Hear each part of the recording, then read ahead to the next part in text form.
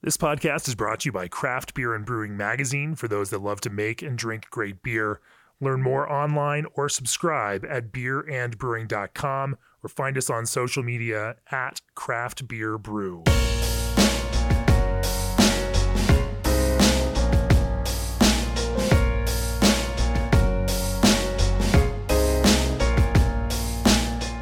Welcome to the Craft Beer and Brewing Podcast. I'm Jamie Bogner. This is episode 234 of the podcast. We are still in Belgium for this one. Joe Stang, of course, is co-hosting along with me. Welcome, Joe. Thank you. We are excited to be sitting here in the new tasting, well, new-ish, but not new since you were here last time, Joe. Yeah, it's very cool to be sitting here in the Tilcan tasting room. The Tilcan tasting room. Yeah. Pierre Tilcan has joined us for the podcast. Welcome to the podcast, Pierre. Hello. We are also, it's a nice auspicious time to be here because there is is this brew number 4 on the new brew house? Yes, we just brewed the fourth time today. We started 2 weeks ago. So it's a very small brew kit, new turbid mash system, and we just pumped the wort on the cool ship just before you arrived. So as we are talking here, the 4th batch ever of brewed lambic from Tilcan is cooling in the cool ship. It'll be, we saw it earlier. It's such a beautiful thing to watch wort cooling in the open air like that. Yes, when I did the first brew, it was very emotional for me. When we sent the first wort in the cool ship, it was a fantastic feeling. I bet, especially for something at this point in the moving from a blendery to a brewery and a blendery after 10 years, 11 years of operation. It's been a journey to get here. We're going to talk about all of that. We're going to talk about the process of blending, of aging on fruit. We're going to talk about the process of brewing. We're going to talk about the characters, of the lambic beers that find their way into the blends that Pierre makes. We'll talk about some of their process around making fruited lambic beers, and we will get through a lot of those similar topics. But first, what if you could chill your beer with a more efficient chiller? The answer, G&D Chiller's new micro-channel condensers. G&D's micro-channel condensers are highly efficient in hotter regions, use a fraction of the refrigerant over traditional chillers, which provides less opportunity for leaks, along with a lower global warming potential. G&D Chiller's engineers are committed to green technology design while developing a more energy-efficient chiller for the brewing industry. Contact G&D Chillers today at gdchillers.com. Also, support for this episode comes from BSG. Did you know that BSG sources hops directly from growers and processes them in their FSSC-certified facility in Yakima Valley? From Azaka to Zappa, BSG's hops are pelletized for optimal dispersion in the boiler, or FV, and packaged in nitrogen-flushed bags to preserve all those tasty and enticing aromatics. To learn more about how your hops go from farmer to fermenter, get in touch with BSG at Let's Talk Hops at bsgcraft.com. Pierre, let's start off talking about history. Let's talk about your history and following the path that you took to get here and starting your own blendery and now brewery and blendery. So I have a specific background, I would say. I studied bioengineer in animal breeding, which is nothing to do about brewing. And then I had the opportunity to do a PhD. I stayed at the university for quite long. I did a PhD for 6 years in statistical genetics. And during that PhD, I discovered lambic and discovered the traditional gueuse by tasting old bottles at the grandfather of my ex-wife. I visited Cantillon. I visited Trefontaine with Armand. And I had a sort of a direct love for that type of beer. And I found that very fascinating because nothing is totally understood. There's still something to understand. There's still a lot to learn about lambic and spontaneous fermentation.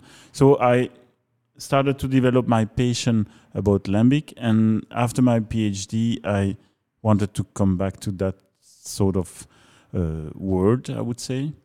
And I didn't find a job directly in the lambic brewery, but I had the opportunity to learn to brew at the Huig brewery, the Delirium Tremens. Then I went for 6 months in Trefontaine to learn to blend and brew lambic with Armand de Belder. And then I had the opportunity to have 6 months at Cantillon to learn another way of working with lambic and blending with Jean Van Roy.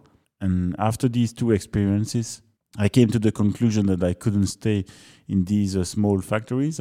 My character was a bit strong, I would say, and that this is not a place for a lot of creativity, I would say. If there is a boss, there's only one. And so I started to dream about creating my own blendery.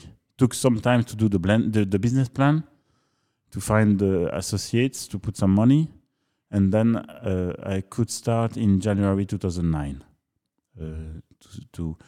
I signed the rent outside of Brussels, 30 kilometers from Brussels, because I'm living there, but my business plan was not working well in Brussels. The rents were too high. So I started in the Walloon region, 30 kilometers from Brussels, in the Seine Valley, but 300 meters from the language border. Usually we say the Lambic and the Gueuze region is the Pajottenland, the Seine Valley, and Brussels.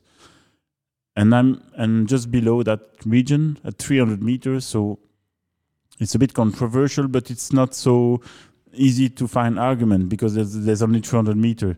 So I installed my blendery here and started to stock lambic in wooden barrels in January 2009.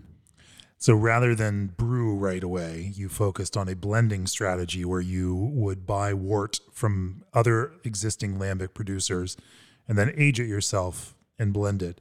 Why not start brewing from the start? Because the immobilization of money and right. beer is already huge when you start a blendery. If I had to start a brewery, I would have to invest much more in a brew kit that would only be used in the winter, and at the start I would only use it 10 or 15 times, and then I would have to wait 1 year to use it again. So it was a too huge investment. So I decided to start blending only, and also it was I never thought about brewing. In fact, I had the chance to work with different lambics. The one of Cantillon, the one at Driefontein, I was working with Beaune, Lindemans, Girardin, and I discovered the wonderful palette of different tastes you can find in lambics, and I found it was much more interesting to blend than to brew my own, because you have such a rich flavor profile you can get from different lambics and blending these lambics together gives something unique and much more round and complete in taste than having only one sort of lambic. I'm quite happy to start brewing, and I hope I will get a nice one. But I think blending is so interesting in the different tastes you can get that I wanted to start blending. That was quite obvious for me. And that strategy has allowed for a gradual growth where you were able to fill a certain amount of barrels, build an idea of the brand over several years, and then increase the amount of volume you sold and create more money organically that you can then reinvest in the business to buy more barrels and buy more wort and grow it on a more slow kind of scale. Yeah, exactly. I started in 2009 with the objective of producing in May 11 or selling in 11 500 hectoliters.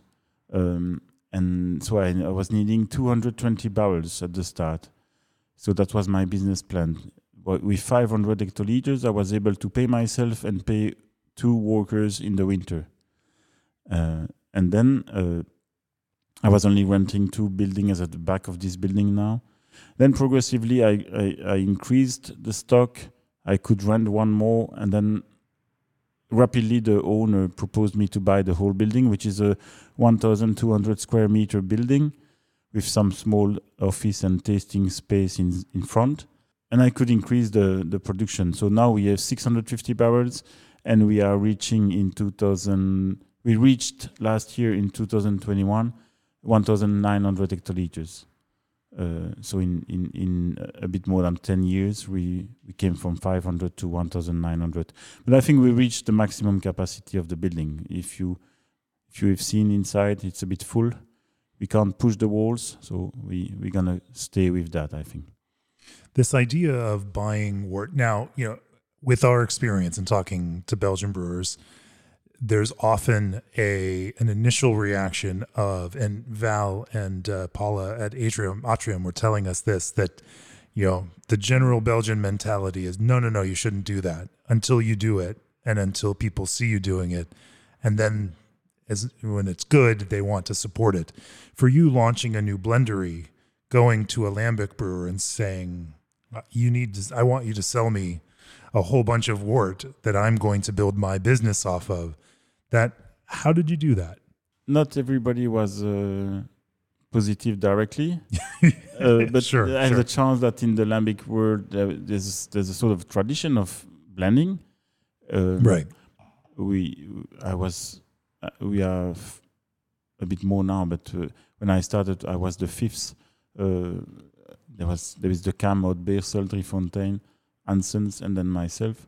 I left Cantillon with the promise of Jean that if I start a blendery, he would supply me one brew, which was a very good start for starting, because Cantillon has such a reputation, and I had the chance to learn the job of blending lambic at the two best on the market.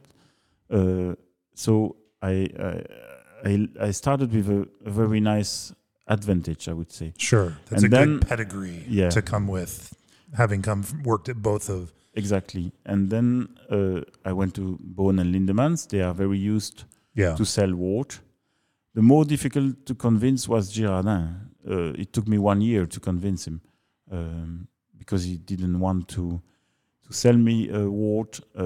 He was taking me like a very rich guy, and he was saying that in Flemish, "Je bent een rijke P," which means you are a very rich guy that can start this. We might call that in English like a dilettante, someone who wasn't serious but had a lot of money. Yeah, and it was not the case. I was just clever enough to make a good business plan. Right. I was not owning at the start. I was not owning the whole company.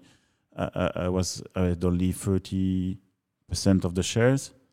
So it took me 1 year to convince him, and he was not understanding that I was willing to age his lambic for 3 years, for example, because he's doing blends of 1 and 2 years old only. So, but after a certain times, by coming back, he accepted, and I really appreciate that. And they are very nice, and it's a nice couple, AD and Paul. They are very kind persons, and I'm very happy to be able to buy 5 or 6 brews per year now. Let's talk a little bit about each of those producers, lambic producers, and the flavors of that wort, because, as you say, building that blend of all of these components, each one of them have not only different flavors, but also tend to function in different ways as they age. They work differently over time, and you have some real strategies about how you use each of the lambic components from those breweries. Let's talk about that. But first, supply chain challenges are here to stay for a while. So why not trust the experts to handle freight for your ingredients? Old Orchard has partnered with a leading logistics firm in the craft beverage industry to transport your craft concentrate blends. When you order 2 pails or more of concentrate from Old Orchard, you qualify for freight quotes from various carriers and can stay up to date on the status of your shipment. To get started on a freight quote for craft concentrates today, head on over to oldorchard.com/brewer. Also, as craft beer's most trusted point of sale system, Arrived is the mobile all-in-one solution you need to decrease service friction and increase guest satisfaction. With a full suite of craft-specific features, no contracts, and no monthly fees, Arrived provides the necessary tools to help your brewery grow. Go to Arrived.com to set up a free customized demo. That's Arrived.com, ARRYVED.com. Remember, there is no I in Arrived. Pierre, at the top, you talked about how each one of these component blends, each of these lambic brewers and the wort that you get from them that you then age, works in different kinds of ways and builds a bigger, more round idea of flavor. I would love to hear from you how you might describe, from a flavor or sensory perspective, what each of those producers' wort contributes to the overall thing. So to be precise, what contributes to the overall thing is especially the final lambic of each. I do get worts. All the worts are, when you get them, they are looking the same. Yeah. But what differentiate them is for sure the amount of hop, the process they use. So the profile of sugar might be a bit different, but the biggest difference is coming from the microflora. Each of them has a specific microflora, which is giving a specific taste and a specific final gravity of the lambic.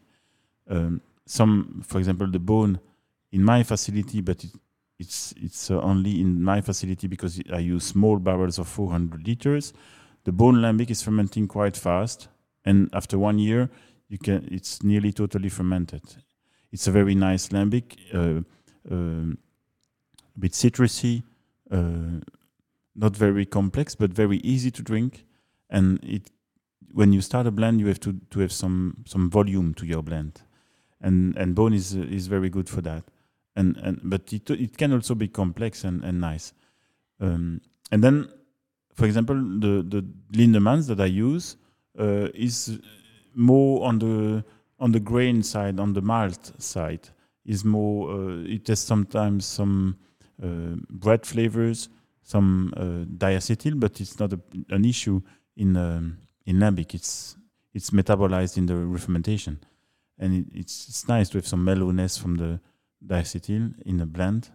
And this Lindemans is fermenting. It's one of the most stable and always the same in the rhythm of fermentation. It's fermenting after 4 or 5 days, and it's reaching always, in average, the same level of fermentation. You can have some more sugar left, some more residual sugar, and it's aging quite well because the residual sugar are still there, so it's still evolving by aging. And so the Lindemans is also a very nice lambic that I use as 1 and 2 years old. It could age very nicely as 3 years old, but I use Girardin and Cantillon for the 3 years old, so I had enough 3 years old possibilities, I would say. The Girardin lambic is brewed in a very specific way in an old brewing farm in Payoderland, and they use a bit more hops. So the final lambic is more bitter, so it's aging quite well. It's more protected by the hops, by the bacteriostatic properties of the overage hops, and it's fermenting a bit in between the bone and Lindemans. It can end up at 1.5 plateau, and then so it's aging quite well. I use it as 2 and 3 years old lambics. Then you have the Cantillon, which is fermenting, which is very specific. I assume people that like Gueuze can recognize the Cantillon blind because it's very specific taste. And it's in my facility, the Cantillon lambic is fermenting quite slowly, and it's ending at quite high in sugar. It can end up at 3 plateau, for example. And so I use the Cantillon as 3 years old, hoping to have the chance to reach what they call the Cantillon Grand Cru Bruxelles, which is their 3 years old lambic they put on bottle, which is very nice. Sometimes I have that quality level in my own lambics of Cantillon, sometimes not, but that's not a big issue. And so I use Beaune and Lindemans as 1 year old, Lindemans Girardin 2 years old, and Girardin Cantillon 3 years old. The specificity of my blendery is that I don't function at all as a single producer. If you know a bit about lambic, normally the young lambic is bringing sugar, and the old ones contain some Brettanomyces, and altogether they restart the fermentation in bottle. But in my situation, sometimes it's the old lambic that are bringing sugar, because the young one right. from Beaune that I use is super low in sugar. Right. And some Cantillon are a 3 plateau, and the residual sugar of the Cantillon are used for re-fermenting in the bottle by the yeast of Beaune. So it's a bit simplest maybe to explain that like that, but we are doing a lot of measurement of the sugar content of each lambic, and we try to reach a certain level of sugar before bottling, because we want to reach a certain level of carbonation. And I have the chance that nearly all my bottles are going to zero plateau in the bottle, so it's quite easy to calculate. We saw those marks as you mark each barrel every year. You said in November you take a gravity reading from each barrel and mark that gravity reading so that you can track that year over year and see how it's developing and making sure that it is developing. Yeah, it's we try not to touch too much at the barrels, but we do once a year a measurement of the gravity to see how far they are in fermentation. And the rules I explained just before are the theoretical rules, but the funny thing and the passionating thing with lambic is that every year is different. So, for example, for the moment I use 3 years old Cantillon that is at zero plateau, and I have no idea why. It was new barrels second hand from Italy. Maybe I get some yeast from the barrels, but I clean them, so I clean them a lot with high pressure water, so I don't understand why. But that's the magic of lambic. You don't control, and sometimes you have surprises, and sometimes it's following what you expect. I think there's another really interesting component besides those lambics that you talked about, and it goes into one of my favorite beers. I'm not even going to say one of my favorite years, but one of my favorite beers is your draft Gueuze, the draft version. It's a lighter Gueuze, and it's I don't even think diluted is the right word. It's made lighter by a different component, and as a result, it's really drinkable, very refreshing, and I don't like to think of Gueuze as something precious, but in reality, it is. And then this is a chance to drink a less precious Gueuze. Drink it like you can drink beer, and it's wonderful. Can you talk about what goes into that Gueuze? So yeah. Since the start, at the very start of the blendery, I wanted to do a draft beer because there is a demand for that. But I also want to respect the tradition, and I use the appellation Haut de Gueuze or Gueuze à l'ancienne, which is protected by the European Union. It's a traditional specialty guaranteed. There's a small logo at the back of the label. This product, the old Gueuze, can't be put on draft, so I had to do a different blend. And I had the idea of ordering to bone a very special lambic, which is called Meerts. Meerts is a low ABV lambic, which is just obtained by less grains now, but in the past it was obtained by the second runnings on the grains. The first wort was set apart and was called lambic. The second runnings was like a March beer, and in the local region we call that Meerts. It was used on the side, and it was used for an easy to drink lambic on the field, or to blend with lambic and produce faro. But so I ordered that specific brew to Frank Boon, and he delivered me a wort of at 8 plateau around, and it reached 3.64% alcohol. And I use 50% of that Meerts for the blend of the Gueuze on draft, and then the other 50% is 1 year old and 2 years old lambics of Cantillon, of Girardin and Lindemans. So it gives a very lower ABV and a very easy to drink Gueuze. That was the objective. I do appreciate some blends that you can find on the market that are only made with 1 and 2 years old lambics. They're a bit less complex, but they have much more drinkability. Sure.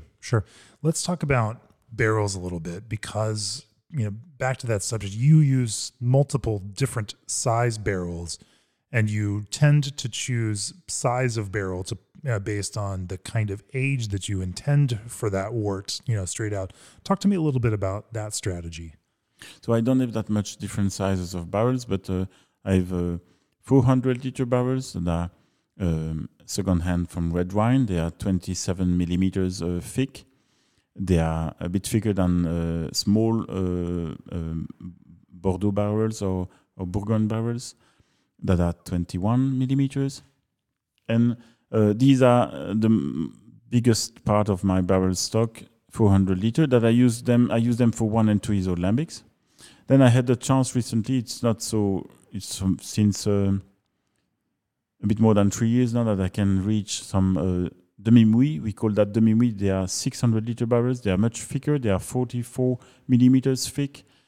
And they give less oxygenation, so they are ideal for aging a bit longer, the lambic. And I'm progressively trying to renew some of the 400-liter barrels and change them to 600. I already renewed the 320 400-liter barrels in 10 years, after 10 years use. But I'm also buying 600-liter ones for the aging of 2 and 3 years old lambics. And these are, as they give less oxygen, they give less risk of acidification and a development of vinegar flavors. That's something I try to avoid as much as possible in my blends, because I consider that if you taste something, if it's burning your throat, if there is a vinegar flavor, then you made a mistake. It's just a sign of a work which was not very clean, I would say. And it can happen. I do have that sort of flavor in my lambics, and I have to mention that we are sometimes happy to have 1 barrel of about 10 having that sort of flavor, because we say it's giving a kick to the blend. It's giving some fruitiness when you mix it. But if it's too much, it's a mistake. If it's too tasty, if it's the major part of your flavor, then from my point of view, it's not pleasant. The goal is not to make a more sour beer. No, the objective is to make a pleasant, mellow sour beers, and not an overpowerful sour beer, like some beers you can find in US. If I can joke about that. We can accept that. We can accept that. Talk to me about your barrel cleaning process and preparation process. You know, certainly there's some debate out there in the world of how much, of this fermentation, spontaneous fermentation, is driven by open air versus maybe latent cultures living in wood. If your point is to develop multiple cultures that have their own flavor, you certainly don't want all of this that you're buying from 5 different lambic brewers to all taste exactly the same. The goal is to have different flavored wort, stock and lambic to work with. Talk to me about how you prep those barrels to keep a neutral palate for this, and over time, how much may actually still be impacted by some culture that may live on?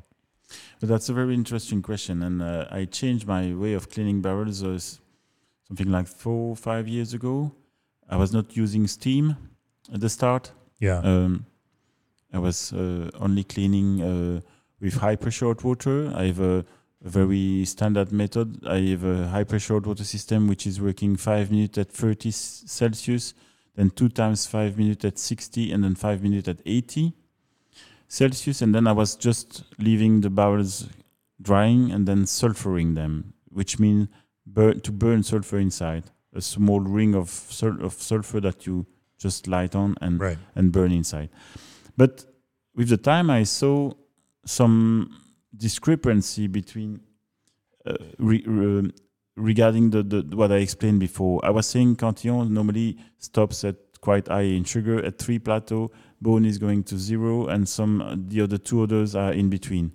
And inside one delivery of Cantillon, for example, or Lindemans, I was seeing some barrels super low and some barrels quite high. So I started to think there is an effect of the barrels that is developing, and my way of cleaning barrels is not sufficient, because I want to keep, and it's very specific to my blendery and to have a blendery. If you want to keep the specific taste of each lambic, you have to avoid the impact of the previous lambic. I don't have enough space to keep the barrels, specific barrels for each specific producer. It was not possible. In a practical way. When you have enough empty barrels, you hold a wort and you have to fill them. And you can't keep the Cantillon barrels on the side, the Beaune on the side, and so on. So I had to find a solution. And we started to use a steam, something like that other colleagues are using. And we now steam for 15 minutes. And by doing that, we nearly kill everything. And we keep the terroir of each producer by doing that. But we still have some surprises every year. it's linked to the lambic. It's something that you don't control, but it's very important in my situation to clean as much as possible. Yeah. I hadn't thought about how you could use different barrels from the same batch as a kind of control to measure that kind of thing, but that's interesting. But if you have 15 barrels of one brew Right. that were filled on one day, and if you have variation from 3 to 0 plateau, then there's something strange. Sure. No, So- that makes a lot of sense. As you age barrels, how do you allow temperature to fluctuate in your warehouse? Do you allow? I mean, seasons change here, but we're here in the winter. It's cold, but it's not too cold, and summertime, temperatures certainly are warmer. Do you keep that consistent, or what's your strategy for that?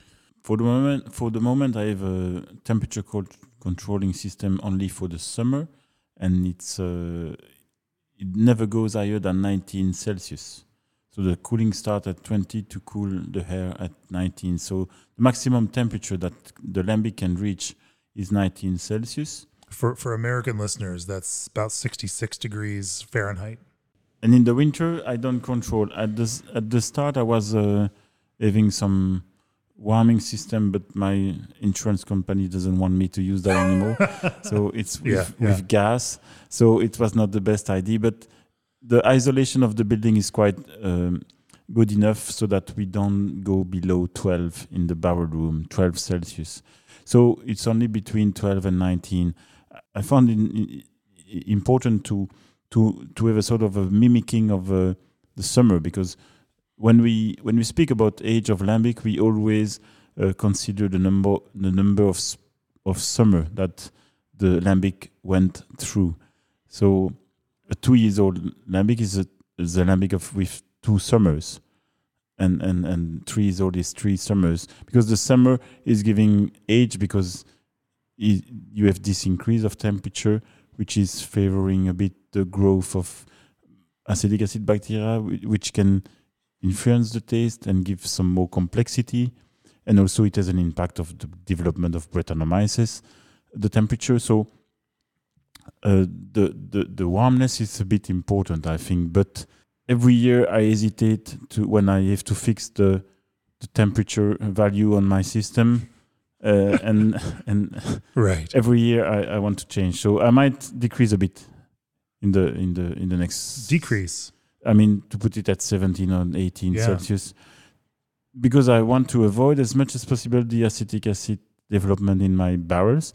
And for example, this year I have a bit more than expected, and I really have to put a bit more barrels to the drain, which is not so funny.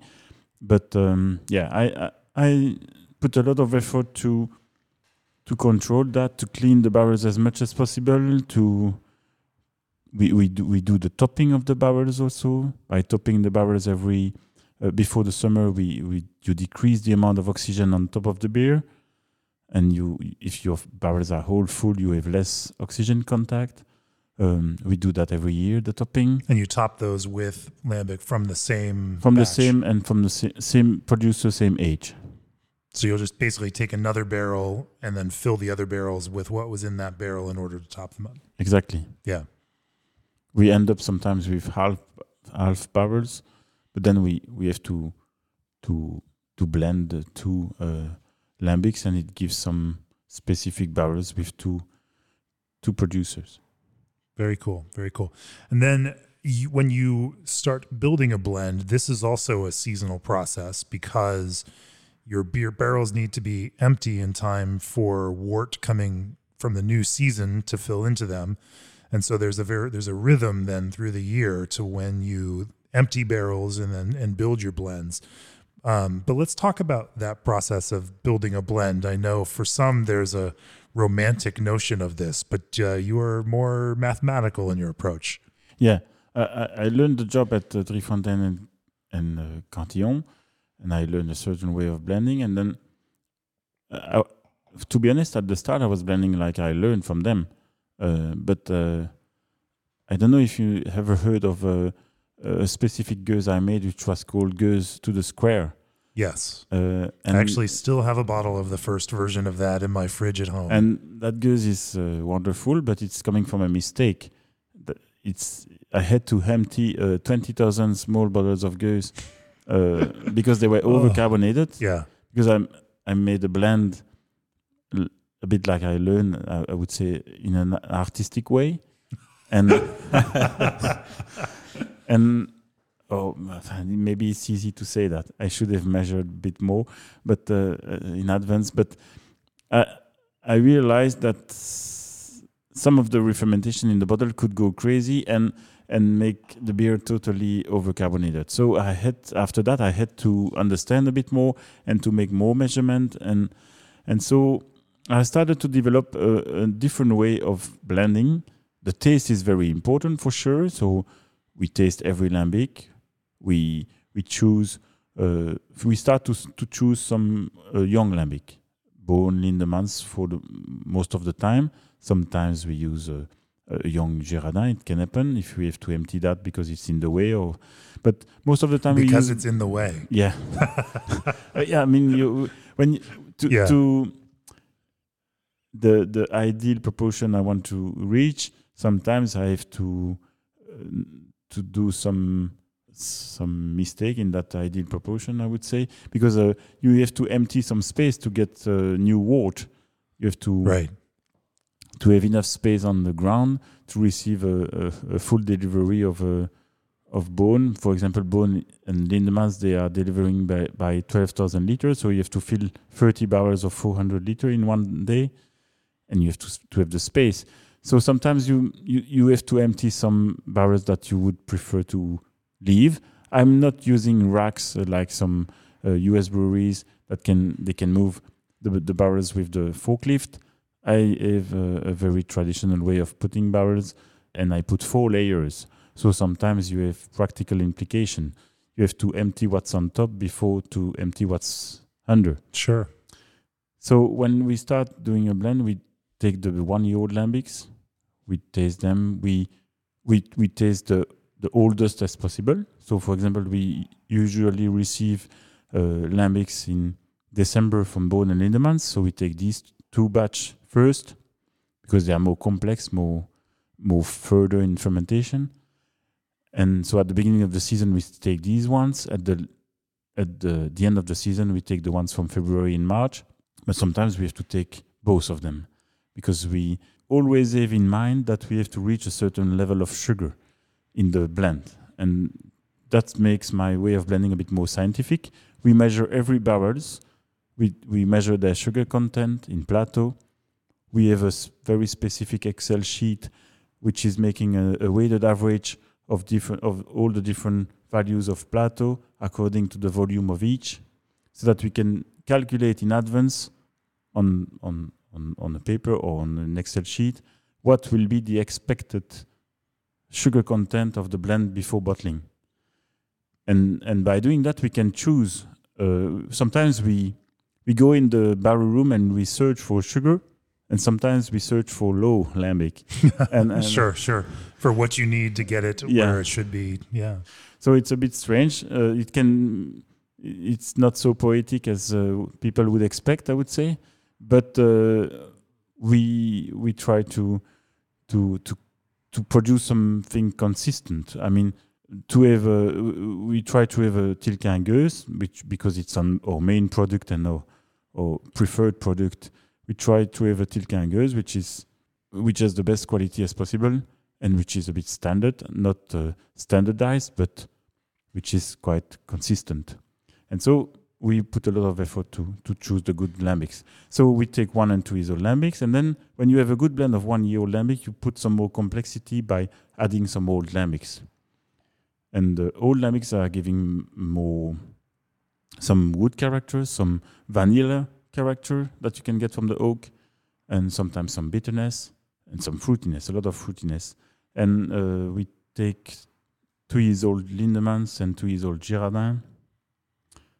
Sometimes we have a chance to have some what we call the Beaune Lindemans. We sometimes blend. If we have too much Beaune at the end of the season, we do a 50% blend and we put it back in barrels, and it gives very nice lambics also. So we use that as 2 years old, and then we choose the 3 years old lambics that are giving a lot of complexity. They are very strong in taste. Sometimes these are lambics that they are so strong in taste that you can't imagine to drink a full glass. It's so flavorful, a lot of oak character, vanilla. It's super tasty, but it's nice to blend. Sometimes we choose some lambic with a touch of vinegar because it's we call that to give a kick to the blend. So it's like giving some character to a blend, and the acetic acid is, when it's diluted in a blend of 10 or 11 barrels, it's giving some fruitiness, and it's enhancing all the other taste also. It's very nice. Sometimes also we have some diacetyl in the blends, and we have that more in some old Lindemans, for example. But it's not a problem. It will be metabolized in the bottle. So yeah, it's the most funny part of the job. The morning tasting barrels, deciding the blend, and then the afternoon we pump. So it's a very regimented process. Let's talk a little bit about adding fruit to beer, because that is something that you do extensively. We saw you have 20 metal stainless steel tanks out there that you do these in. And it's a very intentional process. Before we do that, from the rotatable pickup tube on Rogue Brewing's Pilot Brewhouse to the integrated hopbacks on Sierra Nevada's twin prototyping brewhouses, SS Brewtech has taken technology they invented working with world-renowned industry veterans and made them available to every craft brewer. To learn more about SS Brewtech's innovation list, head on over to ssbrewtech.com. Also, are you looking for the tools to make your next improvements in process and quality control? The Mettler Toledo InPro 8630i is the ideal sensor for combined color and turbidity measurement in lautering, filtration, and phase shift operations. Robust, compact, and easy to handle, it supports consistency in beer processing. The InTap portable oxygen meter gives you readings wherever you need them, flexible in production for verification, while purging or for troubleshooting. It's your perfect helping hand. Contact Mettler Toledo today to find out more. Let's talk about how you use fruit beer in your lambic. Earlier today, we had a Pinot Meunier. The grape lambics that you've made are fantastic. Of course, you use all sorts of fruits in the lambics you use. But let's talk a little bit about your philosophy towards using fruit, and then some of the methods that you use to add those fruits. I use a specific method for doing my fruit beers. I always ferment in a high concentration of fruit in the tank. It's always the same, nearly 1,000 kilo of fruit in a 2,000 liter tank. So it's 50% fruit, 50% lambic. 1 year old lambic from Beaune Lindemans and a bit of Girardin. Some colleagues are fermenting with 2 years old lambic. I personally prefer to ferment with 1 year old lambic. And why is that because it'll re-ferment a little faster, or it will bring some more life to ferment the fruits, fruit sugar. Yeah, but I assume 2 years old lambic can bring more Brettanomyces maybe, or more complex yeast. So it's also interesting for sure. But that's the way I work. I prefer to bring some complexity after by blending. So some colleagues are fermenting at the final concentration of fruit in the tank. So if you have a 2,000 liter tank, you usually 250 grams fruit per liter. So they put 500 kilo, and then they filter the beer, or they pump the beer, and then they bottle. I don't do that because I consider that it's very important to reach a certain level of fruitiness, which is not too strong, which is easy to drink. You have to recognize the fruit, but you also have to taste the lambic behind. And that's why I always ferment in a concentrate way, 1,000 kilo in 2,000 liter tank for 4 months. Then we pump the fruited lambic. We filter roughly in stainless steel filters. We filter that fruit lambic and we pump it in the blending tank. And then we do like the gueuse. We take samples of the different lambics, 1, 2, and 3 years old lambics. And we do also different tests of dilution. When we know the fruit, we do usually a very small amount of dilutions. For example, the quetch, which is a plum lambic that I do, which is my corresponding creek, I would say. I have colleagues doing creek, a sherry one. I don't do a sherry one. I don't do a creek. I do a quetch, which with plums. And with the plums, we use around 200 to 250 grams fruit per liter. But when we start with a new fruit, we don't know what will be the intensity of the fruit. And we start with 100 grams fruit per liter, 150, 200, 250, 300. And we taste always from the lowest to the highest. And when we have a satisfying fruitiness, we stop. Because it's always tempting to put more fruit, to have some rich flavor, fruit profile. But at the end, you just produce a fruit juice if you just put more fruit, and you don't taste the beer behind. So you do this smaller but intense maceration with this 50-50 blend of lambic and fruit, and then you pull off bench samples with the broader blend of lambic and figure out the exact ratio to where you feel happy with that blend in order to dial it exactly in. Exactly. And sometimes we have two blending tanks of 42 hecto, so 4,200 liter. And if we want to do 238 grams fruit per liter, it's a full tank. But sometimes we do 200, we do 100, and then we use both tank, and we blend in both tanks. So we adapt always according to the fruit and according to the harvest. So every year is a bit different. So we have to test. If you follow the labels of my blendery, sometimes you see some differences. We go from 260 grams to 240. Sometimes it's only 20 grams difference. And there's something like a threshold. When we taste, we always do the blend. We are 3 minimum, and we are usually 4.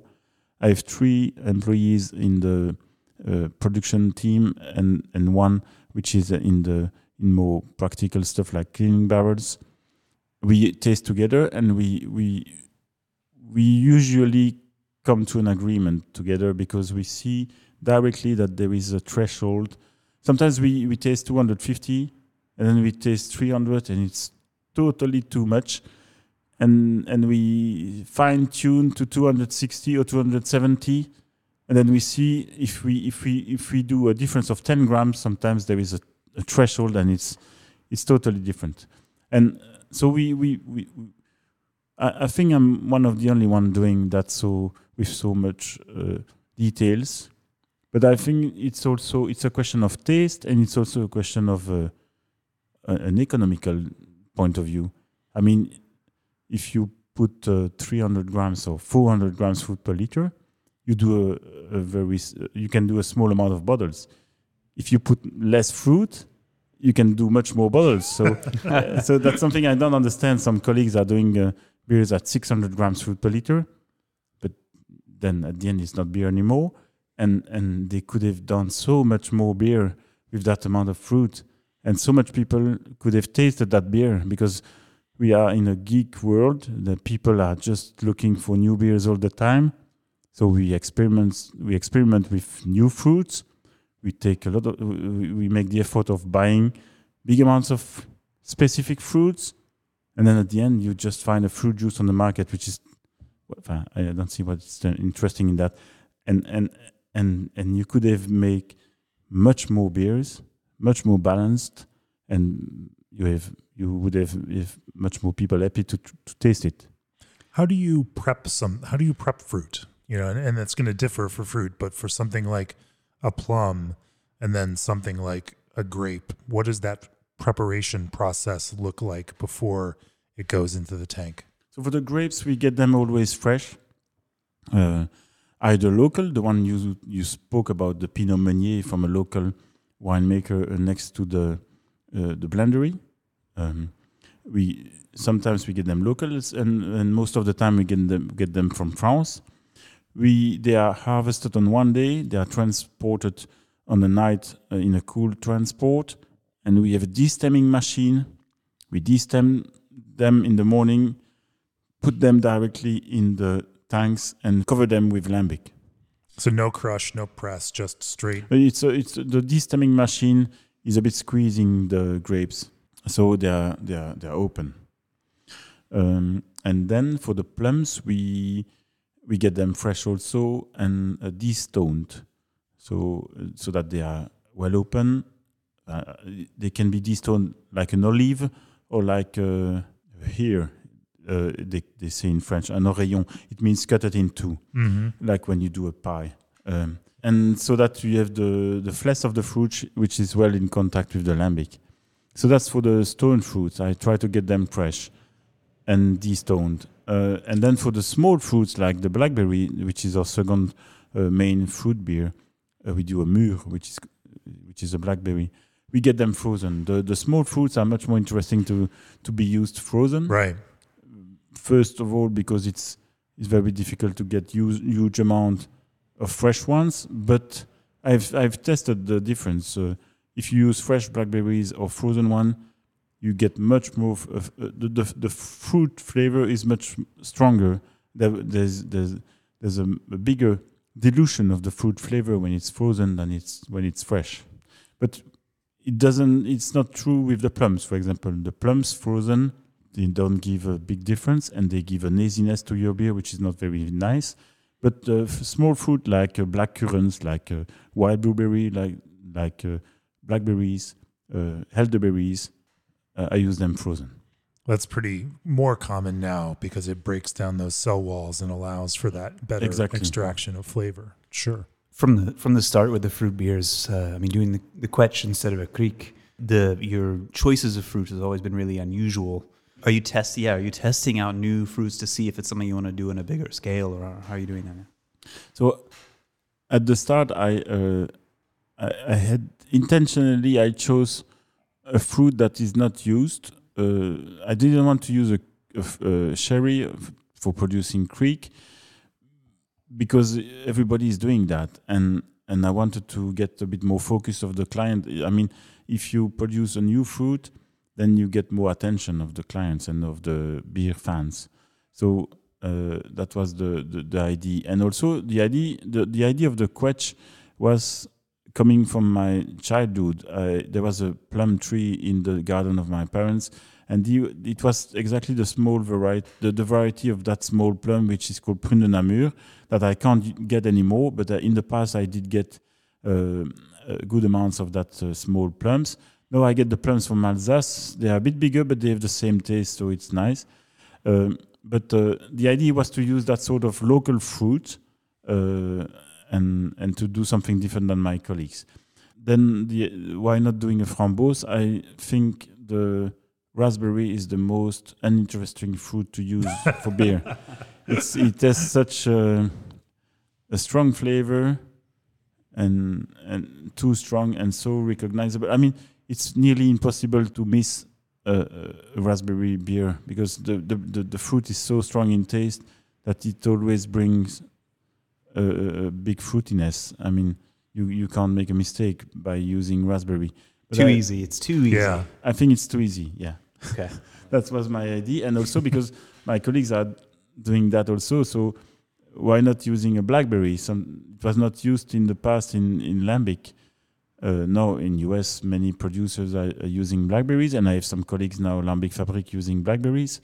But in the past, it wasn't. And so, again, to get more attention of the geeks and of the beer fans, producing something else. And that's where bananas came from then. Yeah, the bananas was a joke with some friends that founded the Facebook group called Tilka Enthusiast. And they came with an idea on the messenger group. We have an idea for you, Pierre. We're gonna produce a banana à l'ancienne. Okay, and then we had a meeting, and I said nothing, and I bought the fruits. I bought pineapples and bananas, and I said, "You have an idea? Then cut the fruits." And so we did that small experiment, which was a bit crazy. I wouldn't recommend anyone to do a banana beer, but. But to answer your question, yes, for sure, I do some tests. So every 2 years, in average, I buy 30 kilo of many different fruits. We did last year. We did 19 trials. We buy fruits. We have small plastic vessels of 60 liters. We use the same methodology as the big stainless steel tanks. 30 kilo fruit, 30 liter lambic. We do some experiment, and then we blend them the same way. We test the dilutions. So it takes a lot of time for producing 120 liters. The same time for producing the big batches, and we do a lot of tests. Yeah, so that's why we did once a blackcurrant. We did a Mirabelle, which is a small yellow plum. We now have a rhubarb coming. We did 2 tests before. We have a wild cranberry coming. We did 2 tests before. So we are always testing different fruits. I think it's very fun and nice to play with fruits. And so these experimental batches are served on Drafton Festival. It's called Experimental Fruit Series number 1, 2, or 3. For the moment, we have 3 series of experiment here. You mentioned a box set or a mixed box maybe coming out later this year. Can you tell us about that? Yeah, so because of the COVID, we wanted to produce something else than draft beers because we have enough stock of kegs. We are very lucky compared to colleagues. Our kegged beer are aging very nicely, and they are even nicer 2 years old than young. So I'm very lucky in doing lambics, I would say, because the beers are aging very well. So the sales were decreased in the pandemic, but I had no beers to put to the drain. But I wanted to produce something else than the draft beer because I had enough stock, and we started to experiment with a second infusion of beer on the spent fruits. I think in grapes they call that pomace or something. Mm-hmm. But I would only speak about spent fruits. So the fruits were used once, and then we started to put beers on the fruit and see what it gives. We did some small batches in the 60 liter plastic tanks that I have, and we found that it was giving a lot of fruitiness still, and the fruits were still delivering flavors, and we found it interesting to develop that, and we did that large scale of last year, last winter, and we developed 9 different lightly fruited beers that are lower in alcohol because they are made with the Meers, the low ABV lambic that I use for the draft beers. And so we use 80% Meers infused on the fruits for 4 months, and then blended with 20% 2 years old lambic to give a bit more complexity and to allow the re-fermentation in bottle. And so it's going to be a box of 9 small bottles of 37.5 centiliters, and it will be called like a Meers series or something like that. And it's a wonderful taste experience because these beers are super drinkable, very easy to drink for the summer.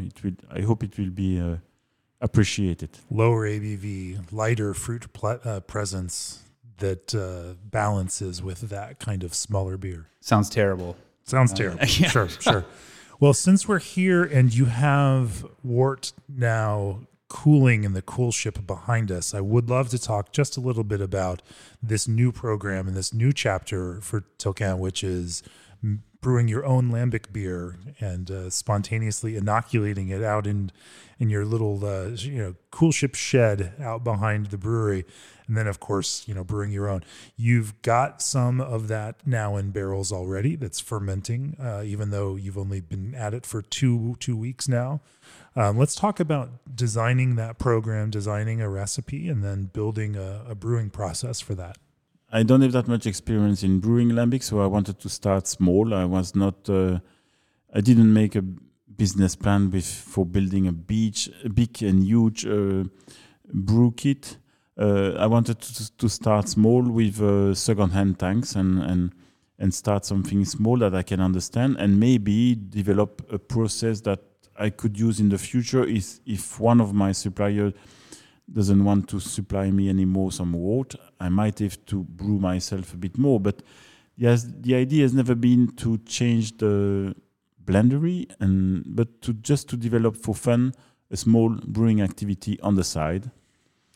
And so it took a lot of time. I had the chance to meet the ex-head brewer of Brasserie de la Seine, Maxime Libouton, which is a friend of mine, and I could hire him for 4 months for helping me to build that small brew kit. So together we worked on that and built a small brew kit which is made for producing 1,000 liter final volume of wort. So filling 2 barrels of 500 liter. It's a very traditional brew kit, I would say. It's based a bit on the same process of Cantillon.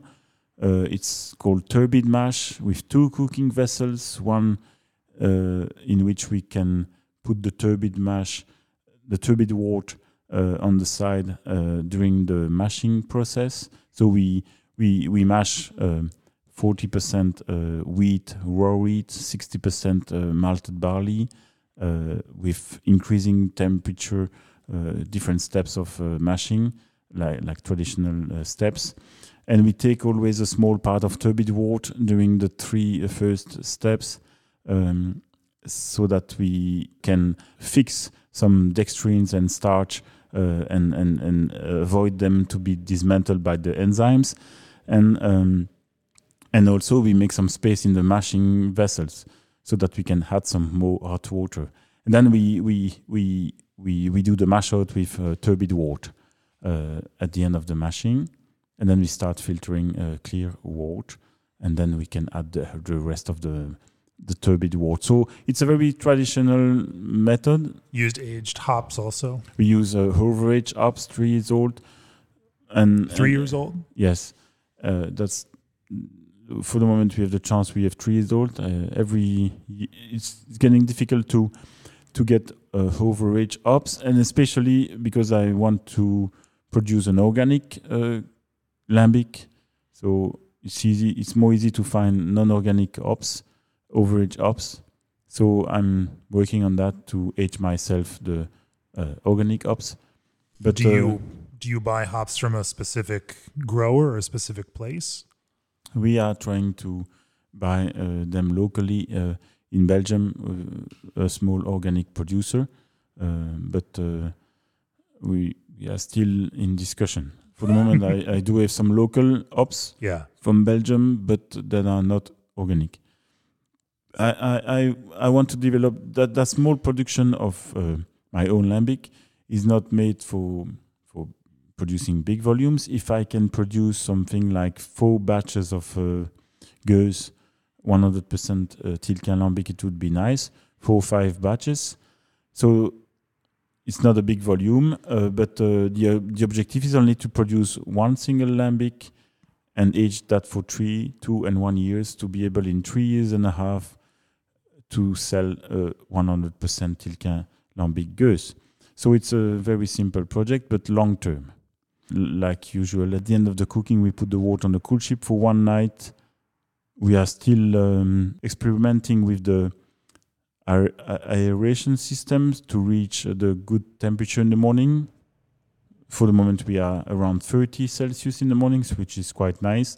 So yeah, and then we put that in barrels for fermentation. And we just saw 2 days ago that the fermentation started, so it's wonderful. We are very happy with the fact that we do have some life on this side of the language border, so it's nice.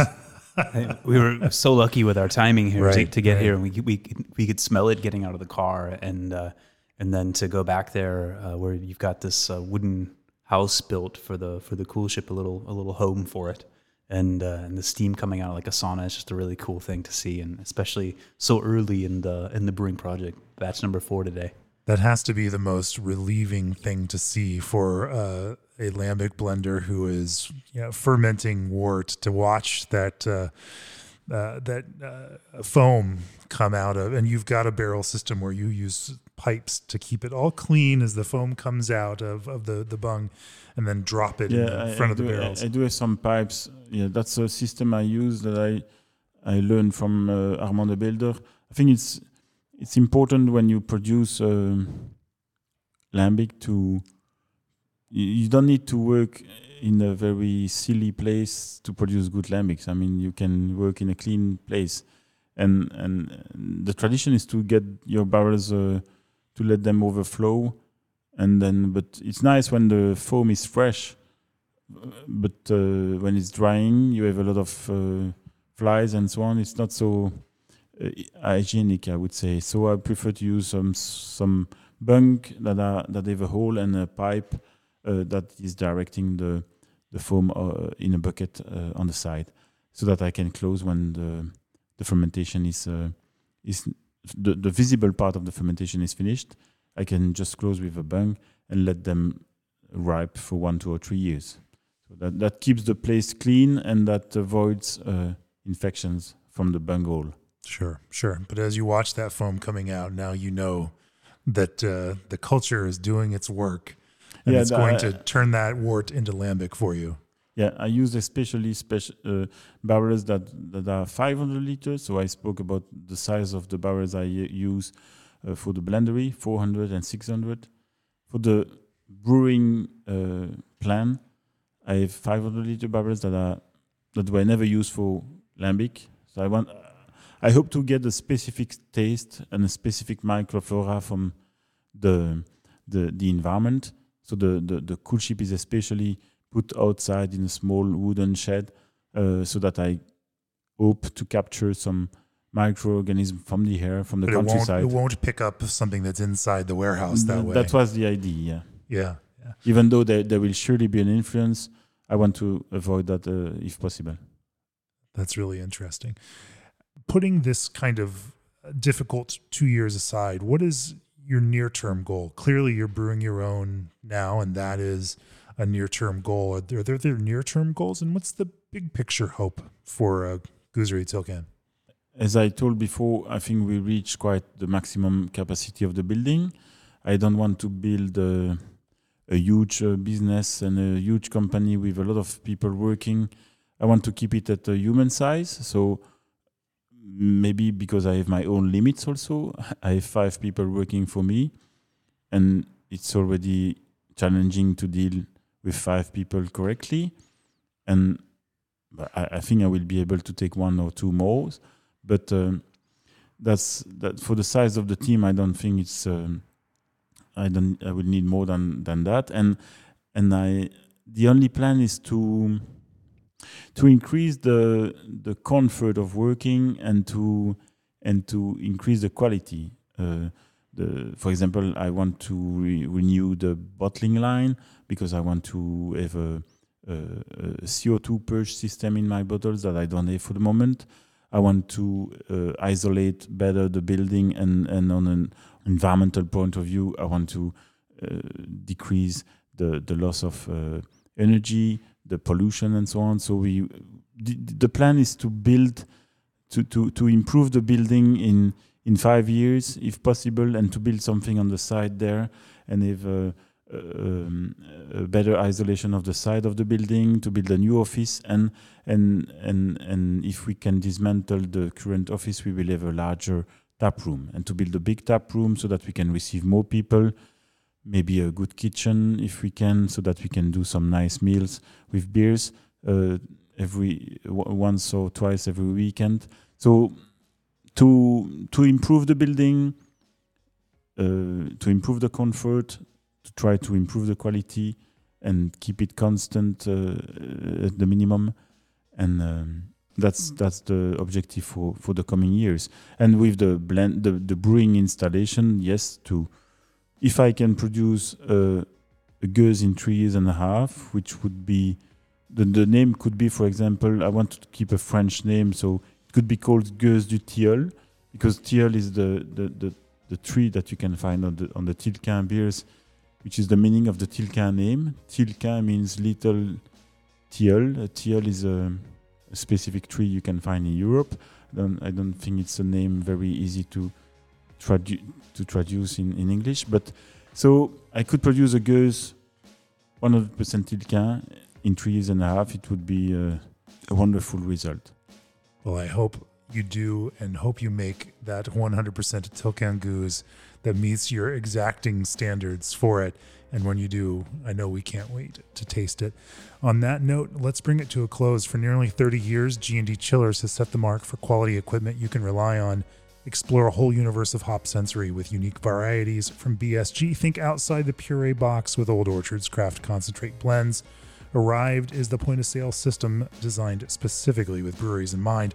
Put SS Brewtech's advances to work in your brew house, and Medler Toledo's InPro 8630i supports consistency in beer processing. If you enjoy this podcast every week, we'd love your support. Go to beerandbrewing.com, click on the subscribe button. And if you're planning a brewery, head on over to breweryworkshop.com for information on our next workshop in Portland, Oregon this July. Pierre, thank you so much for joining me on the podcast. It was a pleasure. Thank you for joining me. If people would like to learn more about Goosery Tilquin, where do they find you? Out on real life and on the internet? In the real life, we are 30 kilometers southwest of Brussels. Not that easy to reach, but it's possible to reach by train and bus. Otherwise, you have to take a car. And we are open every Saturday morning from 10:30 to 1. We might open in the future the whole Saturday and maybe the Friday, but for the moment, we are just open on Saturday mornings. And then on the social media, we have a website, gueuserytilquin.be, and also we are quite active on Facebook and Instagram. And also on the Facebook group Tilquin Enthusiast. You will have specific question to answer to be able to access to that group, but I'm sure you will find the answers. So yeah, that's the way to reach the last news about Tilquin. It's to follow us on social media. Well, we both enjoy your thoughtful approach to this, romantic beer style, and you're doing a fantastic job at it. Thank you so much for joining us. Cheers. Thank you. Thank you very much. Cheers, guys.